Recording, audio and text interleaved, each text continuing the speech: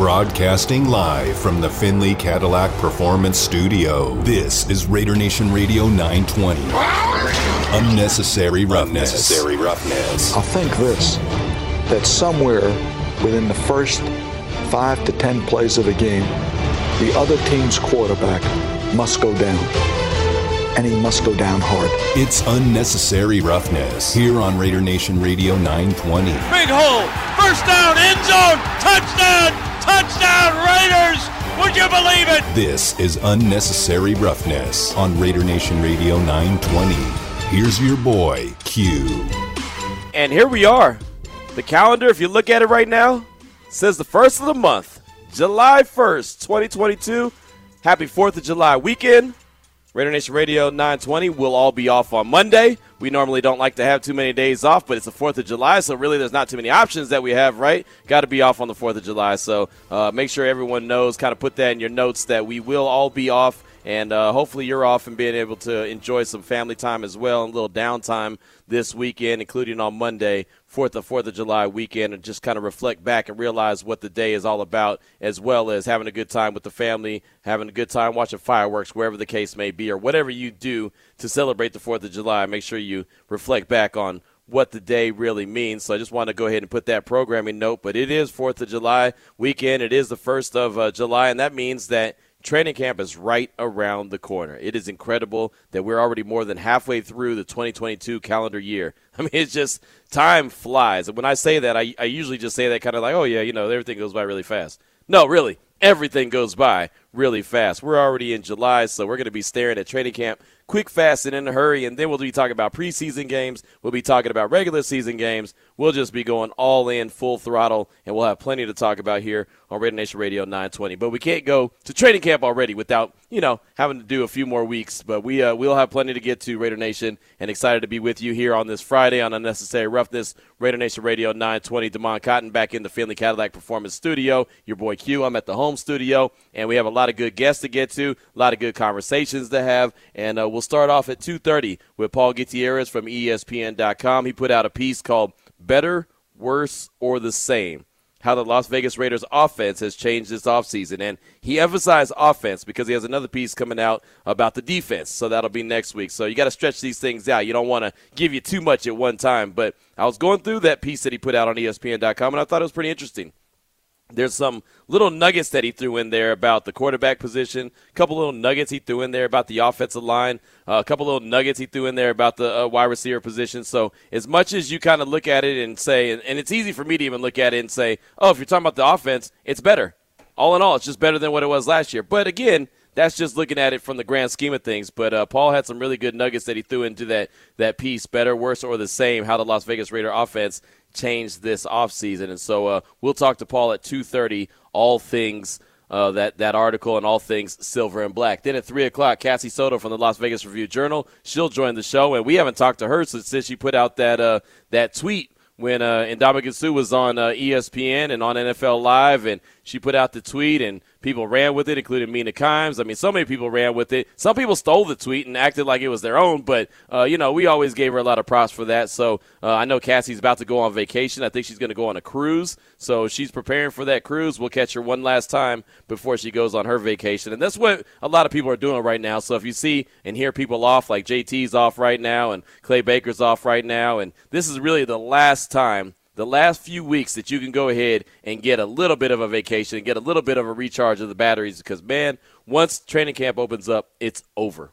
It is absolutely over. Full throttle, dip your head in a tank of gasoline, light that thing on fire with a match, and go.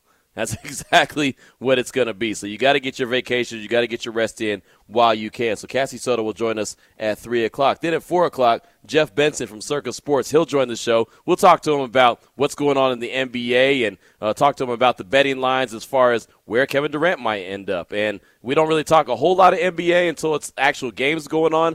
But, Damon, with everything going on in the NBA, how could you not talk about the NBA? I mean, even NFL insiders are like, you know what, the hell with the NFL right now. Let's talk about the NBA. I think for some people, the NBA offseason is better than the actual regular season. Yeah. Because it is just so intriguing. Who doesn't want to know where Kevin Durant wants to go? He wants to trade him and Kyrie as a package. Wendy was on First Take today, and he's like, hey, the only team that this would make sense if they would both go there together is the Lakers. And I'm sure Laker fans were doing backflips when they heard that on ESPN today. Yeah, no doubt. And, it's going to be interesting. And I'll tell you right now, I thought that once Kyrie Irving, once he decided to opt in to his contract, I thought it was done. I thought, okay, he's going to run it back one more year. Him and Kevin Durant, they're going to see what they can do. Maybe Ben Simmons will get up off the bench and get onto the court and actually go out there and play. Maybe they could have a little something. And if Kyrie could show that he's available for the majority of the season, maybe they'll give him a long-term deal. And then, lo and behold, did all of a sudden we find out about a trade or that trade demands from Kevin Durant going to the owner asking for a trade. So who knows where and when they're going to make this move and when Kevin Durant's going to be gone and where he's going to end up. Who knows if he's going to be with Kyrie, if there's going to be a package deal, if they're going to go their separate ways. Personally, I'd like to see Kevin Durant go to Miami. I think Kevin Durant in Miami with the Heat would be awesome. You see him with Jimmy Buckets, that would be cool. But, I'm not a guy I'm not an agent. So I don't know all the ins and outs as far as the money goes, and I know a lot of contracts and a lot of rules by the CBA. There's certain guys that can't actually technically play and be on the same roster due to their contract extensions on their rookie deals. So there's a lot to go into it. That's not for me. That's for the smart people to figure out. But, man, you want to talk about a storyline that's intriguing. Where in the hell is KD? Where in the hell is Kyrie going to play? And then some of this money, this stupid money that the NBA rolls out. I mean, look, Damon, your guy, John Moran in Memphis, he just got a 5-year, $193 million deal with the opportunity to be well over $200 million. You had to be pretty happy when you saw that deal. Of course, man. I mean, ESPN 920 out there, the radio station for Memphis, their flagship for the Grizzlies, they were like, hey, it's John Morant Day. And it's like, yeah, you guys are right. Just celebrate him all day. The new king of Memphis, John Morant. Well, it's going to be interesting to see what they do with that team. I like the nucleus that they have. I like the youth that they have on that team, but they've got some holes to fill, and I thought maybe Bradley Beal was the guy that they'd take a look at. He returned to Washington on a big-time deal. $250 million. Yeah, exactly. So I don't know exactly what they're going to do. They need to upgrade somewhere. They can't just run it back and say, oh, it's going to be better this year. They've got to improve the roster. It's not necessarily a major tweak, but it's something that they've got to do. So we'll talk to Jeff Benson. We'll just kind of get the gambling lines when it comes to where KD and Kyrie will end up. Maybe talk about how the NBA championship for next year, how the lines have changed since some of the free agents have been signed, if they've changed since some of the free agents have been signed. I remember once the Warriors won the championship, they said they were the favorites to win it again, and I'm interested to see if now that free agency, now that these deals have been agreed upon, if maybe those lines have changed a little bit. But we'll talk to Jeff Benson from Circa Sports. We'll talk to him about that coming up at 4 o'clock. Then at 4:30, really cool conversation. Bart Galea, he's the head coach of the Boys Albion Soccer Las Vegas Club. And you're like, Q, you're talking soccer? What are you talking about? So this is the deal. This is a soccer club that is here in the Las Vegas area that has been winning just about everywhere. I mean, these guys went to Boise. They went to Dallas. They're trying to go to Orlando. They already won all these championships so they can keep going. But, traveling ball is obviously very expensive. And, I know soccer is not the biggest talking point. It's not my biggest talking point. I have to be educated on it as well. So the deal is, it's pretty funny. I called him earlier today to talk to him and just get some information about what they were doing. And automatically, because my brain just clicks like this, I was in my studio at the house, and when I called him, I literally just called him to get some information and, so, hey, I could talk about it. Well, I started recording the conversation because that's what I do when I'm at the house and in the home studio. And then a couple minutes into it, I was like, damn, this is a really good interview. So I just kept it going. So you'll hear that conversation coming up at 4:30. But it was a really good conversation. He's a really cool guy, been around the Las Vegas area for a long time. He's got some good stories to tell. And just like when I talk to high school football coaches, and we do that all the time here on Raider Nation Radio 920, it was just fun to talk to him and hear his background, hear what he feels as far as, coaching up the youth in our communities. And I just think that that's important. I don't care if it's soccer. I don't care if it's badminton, softball, whatever the case may be. If someone's out there and they're coaching up our kids, I think that that's important. So when I talked to Bart, we had a really good conversation. So you'll hear that coming up at 4:30. At what point did he realize this was an actual full-on interview for a show? I don't think he probably did until like the very end. I only got a couple more questions for you. He's like, why does he keep saying that? Well, no, I mean, and it's funny because I'm just like, I was in the mode and I was just hearing him, but he was telling the story so well of what they were doing. I didn't want to be like, oh, can you repeat that? Oh, let's start over. You know what I mean? Like I didn't want to do that. So I was like, well, hell, let's just, let's keep it going. So I just started asking some more questions. And it doesn't sound like your typical interview that I would do, but it's very informative and it's letting you know what they got going on. And I just think that it's a really cool. And it's not only cool, but it's also. It's something that's like history in the area. Like they're making history every time they win again and they continue on. So that's also very cool. So I'm definitely think you'll enjoy that conversation. You don't have to be a soccer fan. Let's put it like that. You don't have to be a soccer fan to enjoy this conversation because Bart really delivers it when it comes to what they're doing and why they're doing it and where they have an opportunity to go. Again, I mean, you travel from Vegas to Boise to Dallas. I mean, that just is to name a few places that they've gone and won. I mean, they won the whole thing, and he was telling me, and you'll hear it coming up at 4:30.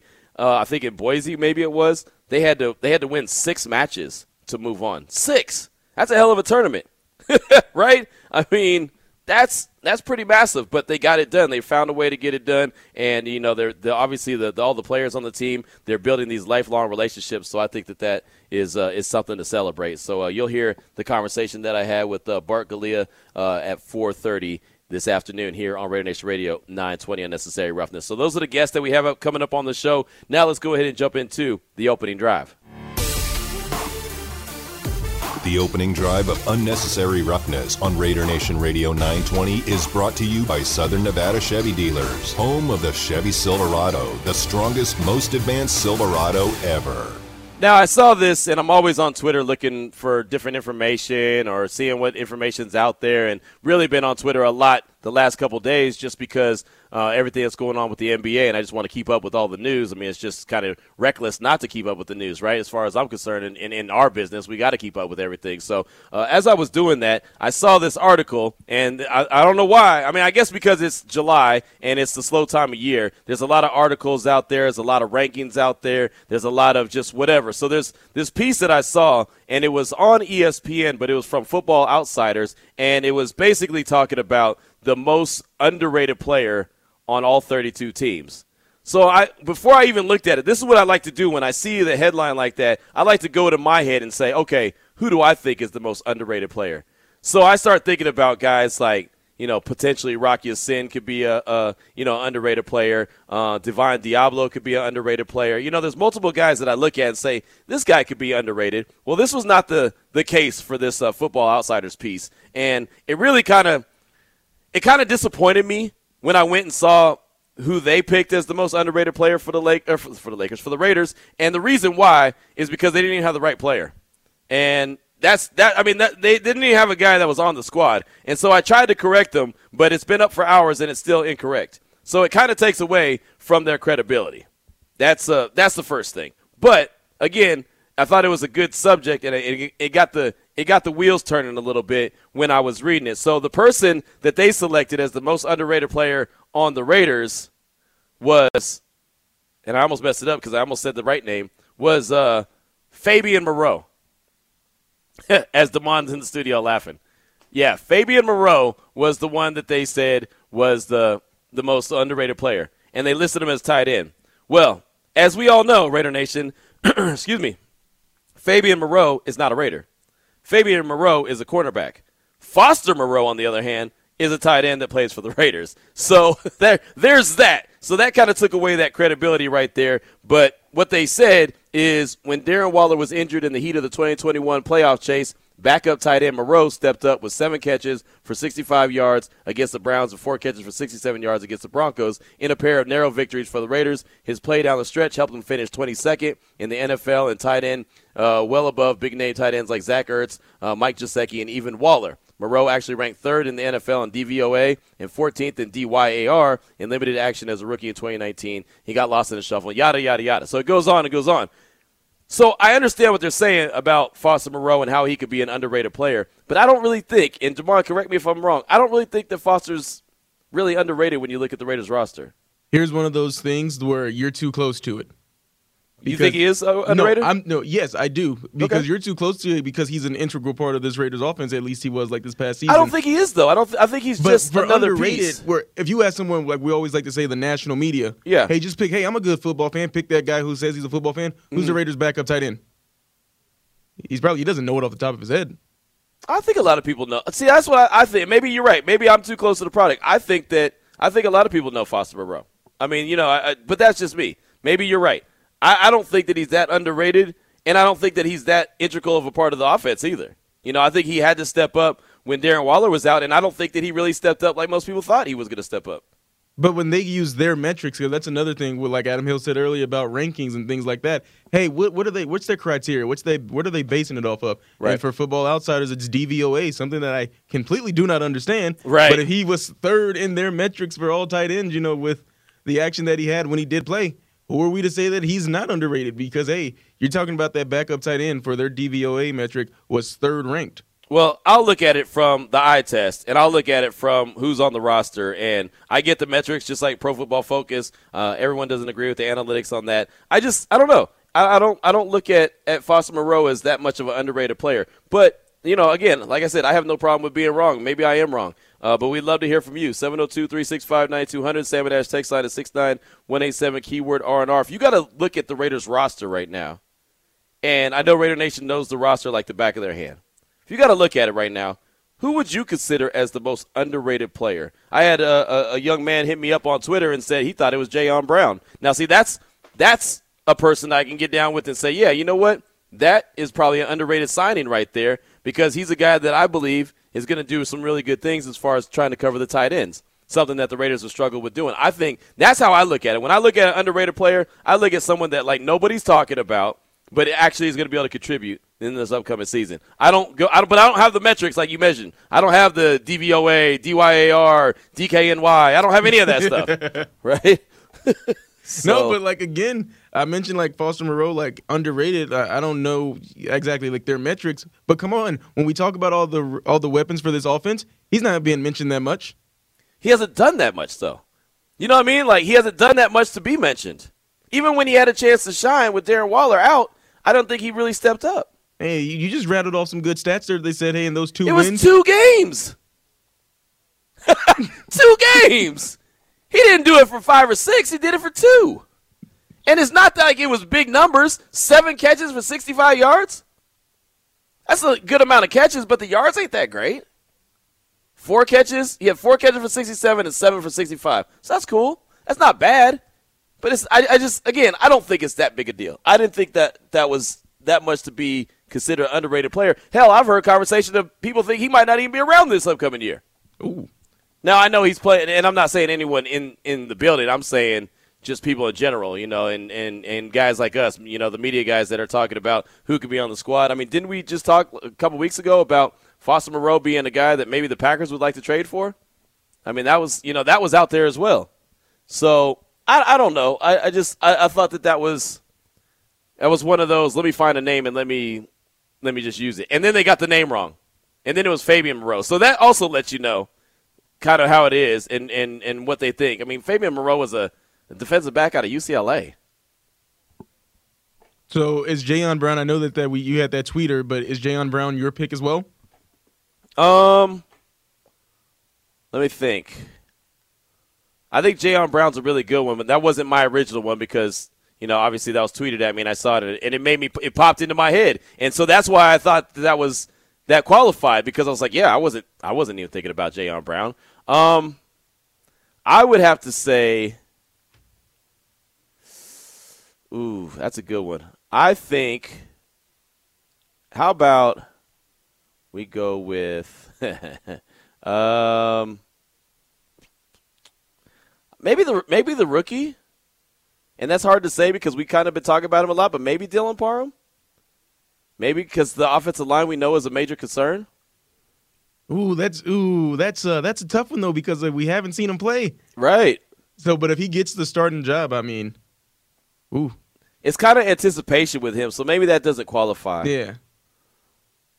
Jayon Brown's a really good one, but I don't know how much he's going to be out there. I think that is a good pick, though. I think that's a good selection. If you're trying to pick somebody, I think Jayon Brown's a good one.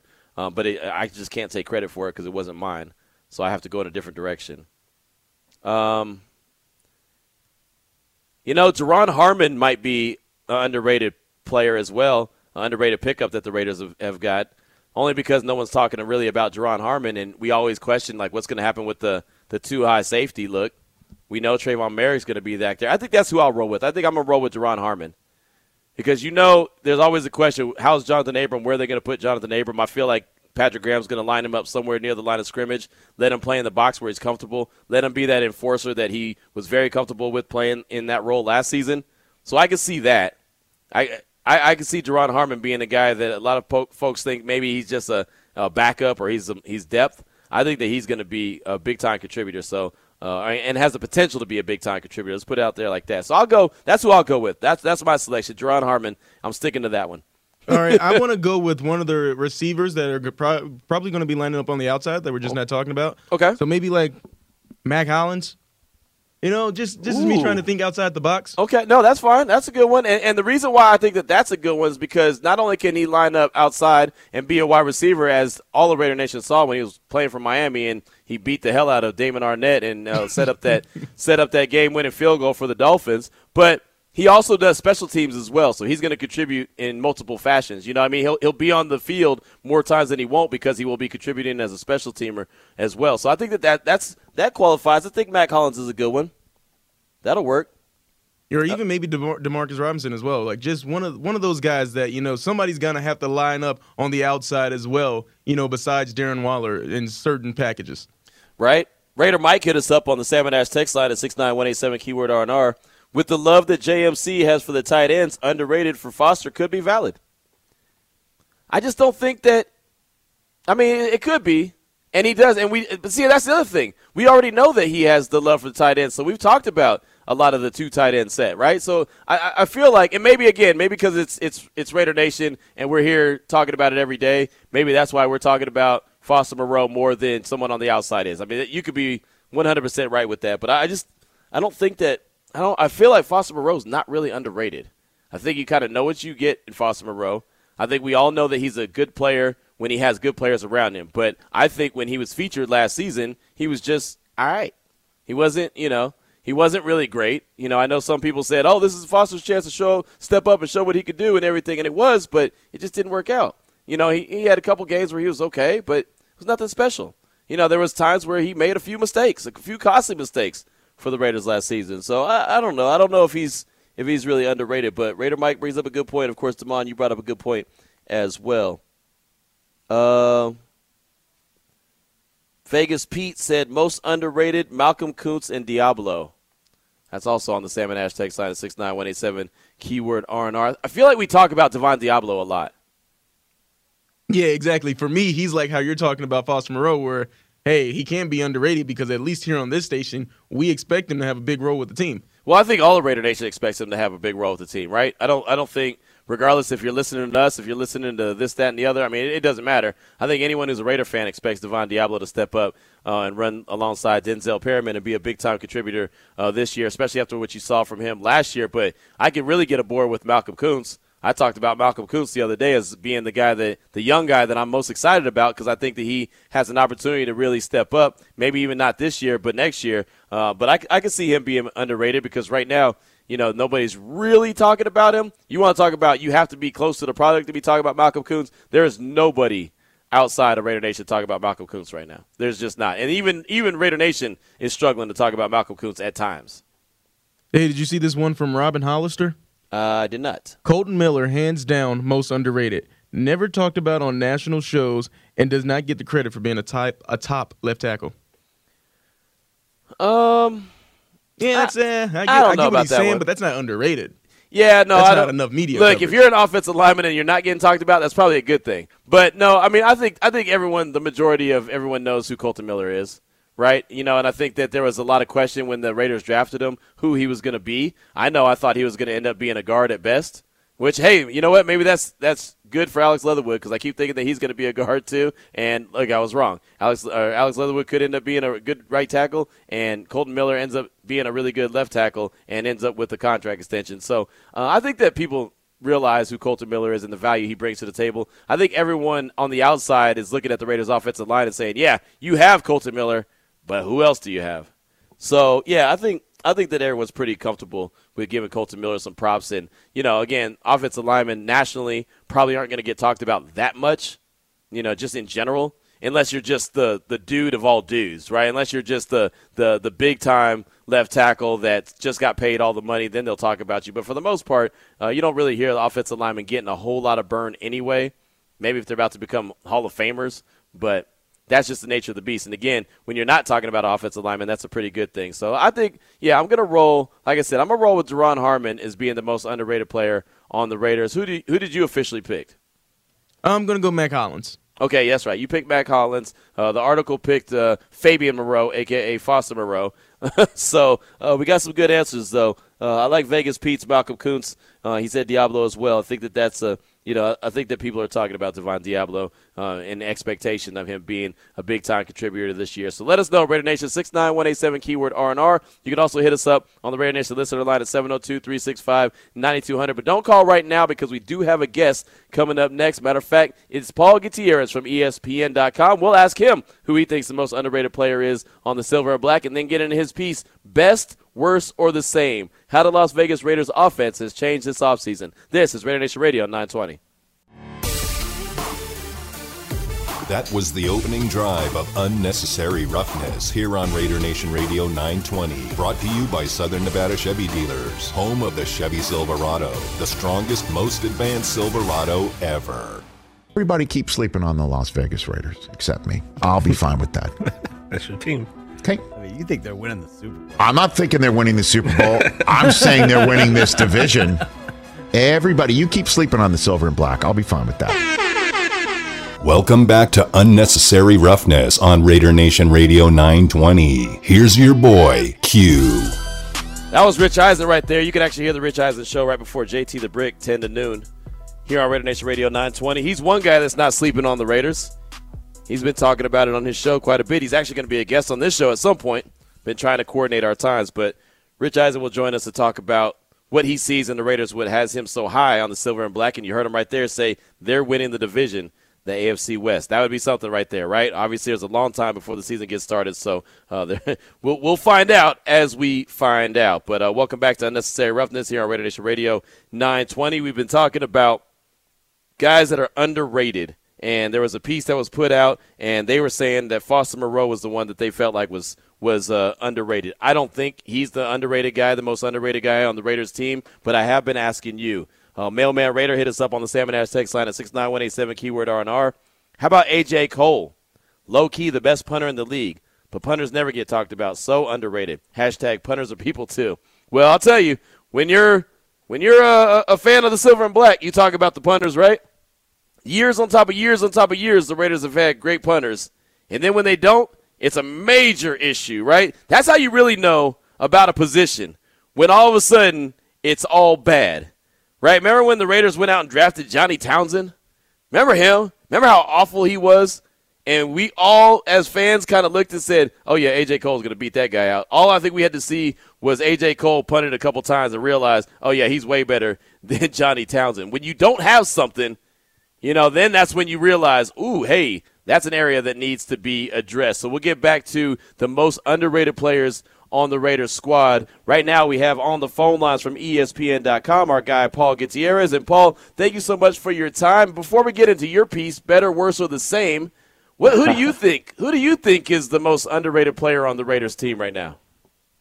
Yeah, see, that's the thing, is when you look at the roster up and down, and that's kind of when I went into this article with better, worse, or the same, is that everything comes with a caveat. So when you look at rated, underrated, I mean, they basically hit a refresh, a restart on this thing. So everybody, to me, is really starting at square zero. So I couldn't even really tell you who's overrated, underrated, not rated at all, because it's just simply too soon to tell until they actually get in training camp and start facing other competition.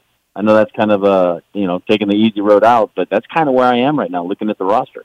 No, and that's fair. There's nothing wrong with that. The article that I was referencing earlier, they came up with Foster Moreau, and I didn't really think he was underrated. I think kind of everyone knows what he brings to the table. A couple other people have mentioned Jayon Brown.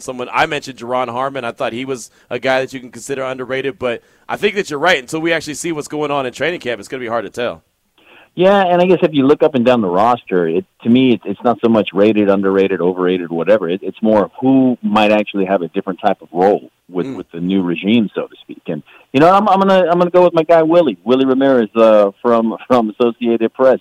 He seems to think that Kenyon Drake could actually be a guy that could step up, and maybe that if you're going to look at an underrated kind of a player, maybe that's somebody that can be looked at because of his versatility. He's got to come back from that broken ankle, obviously, but maybe he's a guy that you don't think of, right? But could actually surprise and do more things than you think right here, right now on July 1st. You know what I'm saying? Yeah, no, I absolutely do. I like that. I think that's a good suggestion. Again, we're talking with Paul Gutierrez from ESPN.com. He put out Better, Worse of the Same, How the Las Vegas Raiders offense has changed this offseason. And let's skip right to the running backs because you brought up Kenyon Drake. I actually believe that he's a guy that there's a possibility maybe they move him in the offseason. You know, maybe because they have a plethora of running backs right now, and he is coming back from that ankle injury. How do you think that running back room shakes out? They have 7 right now.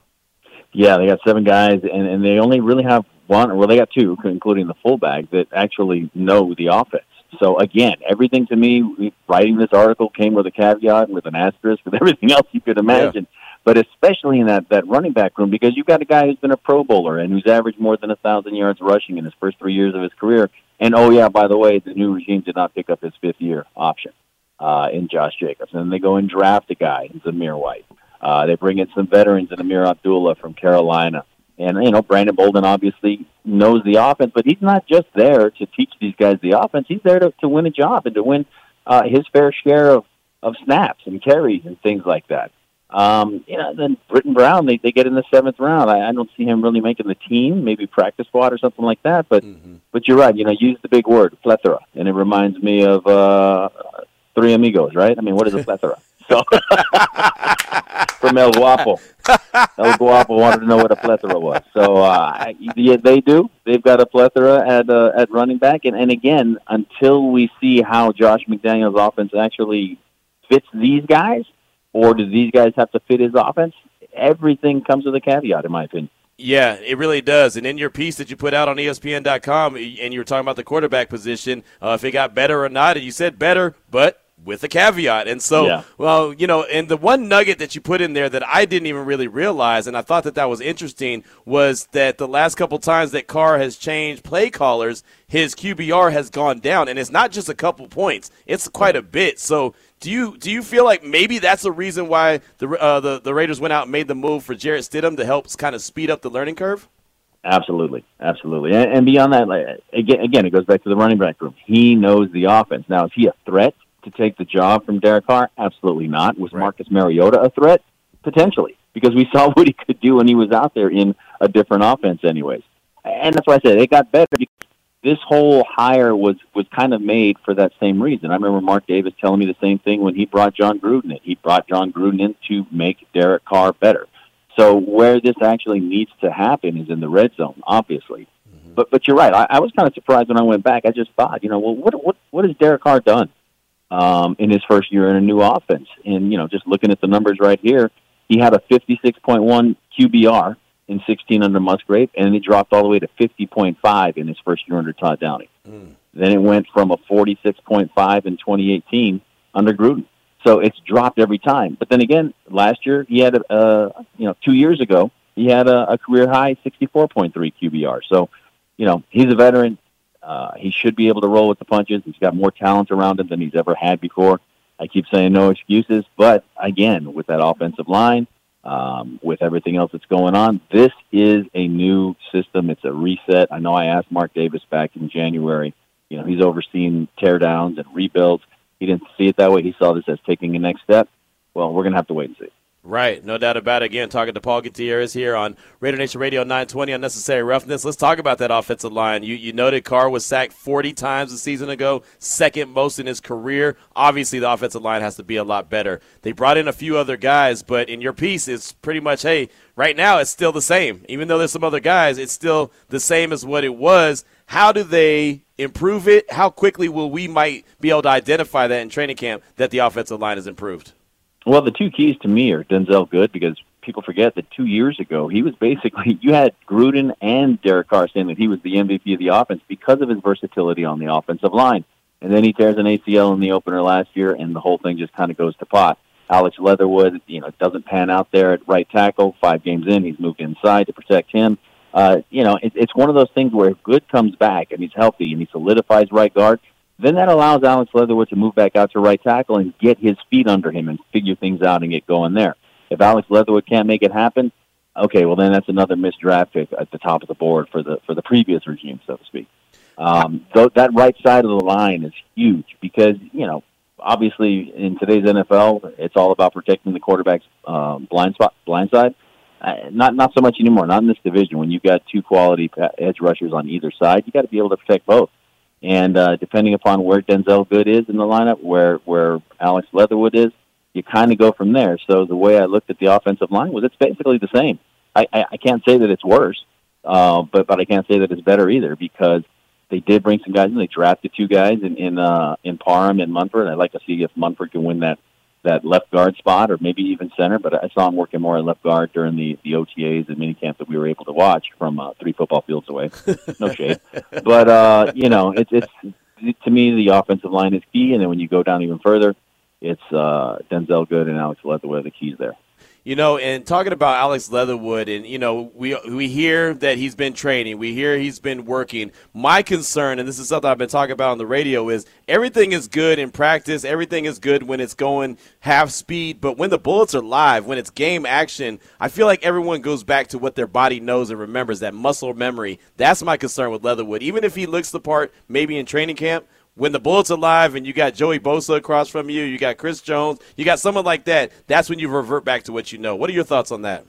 Absolutely. And that's the thing, is that if Denzel Good is in there and he's playing as well as he did 2 years ago and he's right next to you, that's going to help him as well, right? You revert to what you know. And, a lot of people want to make the comparison that, well, look at what Colton Miller did. He suffered through a tough rookie year, and now he's got a new contract and he's a stalwart on the line. Okay, but it's a different position, and it's a different mindset, and it's a different mentality there, too, and he wasn't switched from his position, so that was a huge blow to the ego, the confidence, and whether you admit it or not, it happened. And he is a pro, and he did do some things. The thing that really interests me about Alex Leatherwood is just the physical attributes that he brings. He's a mauler. He's a road grader, and you've seen in what New England has done with Josh McDaniels running the offense, they like the big monster kind of right tackles. And, physically, the only guy that really kind of fits that physical mold would be, a big, tall right tackle would be Brandon Parker, who, oh, by the way, also got a new contract this offseason. So right. Another thing to kind of see how this all works out throughout the whole offseason. McDaniels and Ziegler, too, have both said that for that offensive line battle, these guys have to know at least 2 positions, if not 3, to make themselves more versatile. Because he doesn't want guys just practicing at one position and only practicing next to one guy. They got to be able to adapt and figure it out. And we saw that last year, especially when you got 2 guys go down. You're starting guards, Richie Incognito, we hardly knew you.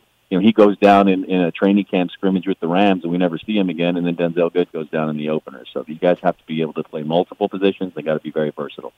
Hey, Paul, when it comes to the receivers, obviously they're going to get better with the addition of Davante Adams, one of the best receivers in the game. But who have you seen from 3 football fields away that's been lining up on the opposite side of them, whether it be Mack Hollins or Demarcus Robinson, and what can they add to the team? Yeah, to me, the most intriguing is Demarcus Robinson, if for no other reason than he knows the division.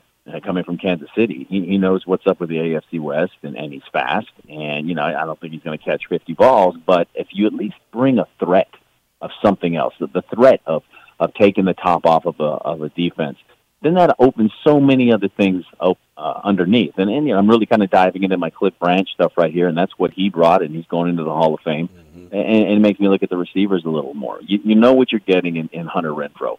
You know what you're going to get from Darren Waller. You know what you're going to get from Davante Adams. It's who's going to be that other pass catcher. And, so I say pass catcher, not receiver, because it's got to be somebody else that can at least be a threat.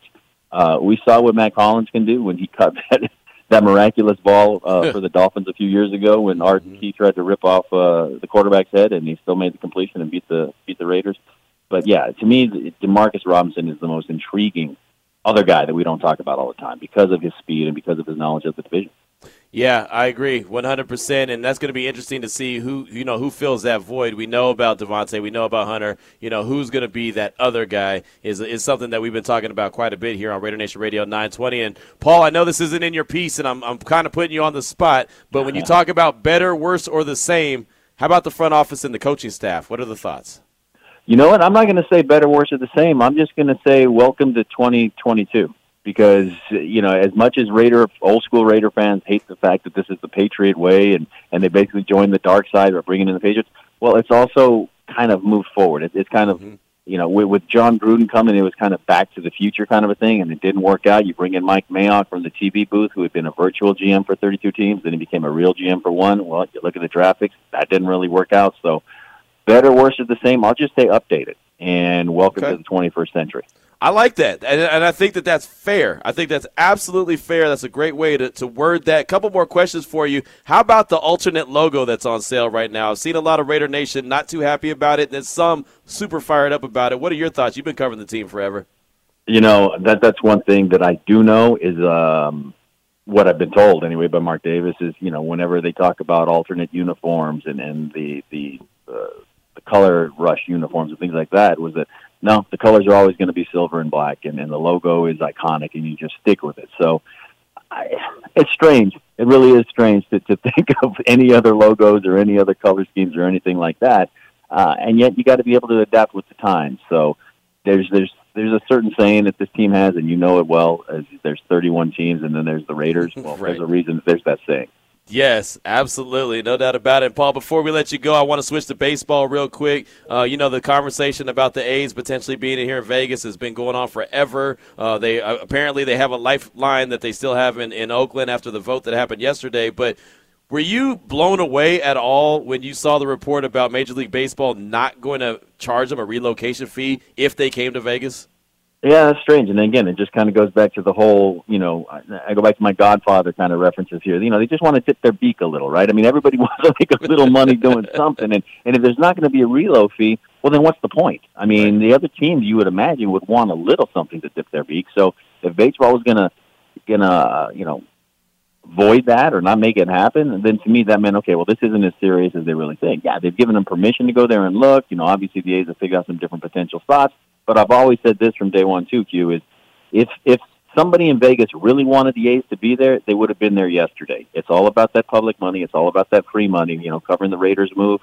They give them $750 million of free money and hotel taxes to come. It happened. And if somebody wanted the A's there, it would have happened already. I'm not saying it's not going to happen, and it just looks a little better here in Oakland. I mean, I've talked about it before. I covered the A's for a long time. Covered that 2006 A's team that went to the ALCS. Covered them, up until 2013-15. So it's an organization that deserves much better than it's gotten, and the fan base especially deserves better than it's gotten of late. Agreed, 100%. Better, worse, or the same? How the Las Vegas Raiders offense has changed this offseason. Paul Gutierrez is the man who put it together. And as you see, we didn't talk defense because, Paul, defense is on the way. When is defense dropping? We got 2 weeks. I got my Cliff Branch piece coming next week where I've spoken to quarterback, coach, guru, mentor, competition. I'll tease a little bit here. I got Jim Plunkett. I got Tom Flores. I got Fred Biletnikoff, I got Lester Hayes, Mike Haynes, and Ronnie Lott to all give their thoughts on what made Cliff Branch so unique and what made him so dangerous other than just his flat-out speed. And that's next week. And then that comes next week. And then actually, you know what? That comes on the 13th, I believe. And then the week after that is defense. And then we're in training camp, which is shocking. Right, exactly. So, yeah, I'm excited about that. I can't wait to see that Cliff Branch piece and talk about it and obviously go to Canton, Ohio and be there for the festivities. It's going to be a hell of an event, a long overdue event, but it's going to be great to see Cliff and see Cliff's family enjoy what Cliff should have received. So, Paul, thank you so much, my man. It's great to catch up with you again. Enjoy your 4th of July weekend, and we'll talk soon. Same to you, man. Take care, guys. Thanks for having me. All right, there he goes. Paul Gutierrez right there, ESPN.com. How fantastic is that? Cliff Branch, and you heard the names that he talked to put a piece together. And if he teases it like that, you don't think I'm paying attention on the 13th when that drops? Psh, man, don't be shocked when Paul's on the air talking about it on the 13th as well. He just doesn't know. He just booked another interview. That piece is going to be good. I cannot wait. Can't wait to get to Canton, Ohio, the first week in August to be there for the festivities at the Hall of Fame. Cliff Branch's family is going to be there to enjoy it. And, of course, Raider Nation will be there, and all the Raider alumni will be there. Mark Davis, I know that they're going to do it really, really big. And, of course, on the JT the Brick Show, make sure you tune in for Summer of Cliff as he celebrates celebrates the life and times of Cliff Branch all summer long leading up to Canton. 2:48 the time. We'll come back, close out hour number 1. This is Raider Nation Radio 920. Welcome back to Unnecessary Roughness. Here on Raider Nation Radio 920. I'm going to have to kick you know what today. Here's your boy Q. Many thanks to Paul Gutierrez from ESPN.com. Join us in the last segment. Talk about his piece, Better, Worse, or the Same, how the Las Vegas Raiders offense has changed this offseason. It also kind of segued into the conversation that we were having about underrated Raiders. The article that I was looking at that was talking about it said that Foster Moreau was a underrated Raider. I said Duron Harmon. Paul mentioned he really doesn't know until you get out there and they start doing something in training camp, since everything's new, which is very valid. Everything is new. Mailman Raider said A.J. Cole. Vegas Pete said Malcolm Kuntz and Diablo. I didn't think that Diablo was really underrated, but multiple people have hit me up about Diablo, so Vegas Pete might have been onto something. Our guy Aaron said, hey, Q, maybe the dude that wrote the article was taking Josh McDaniels' system into account.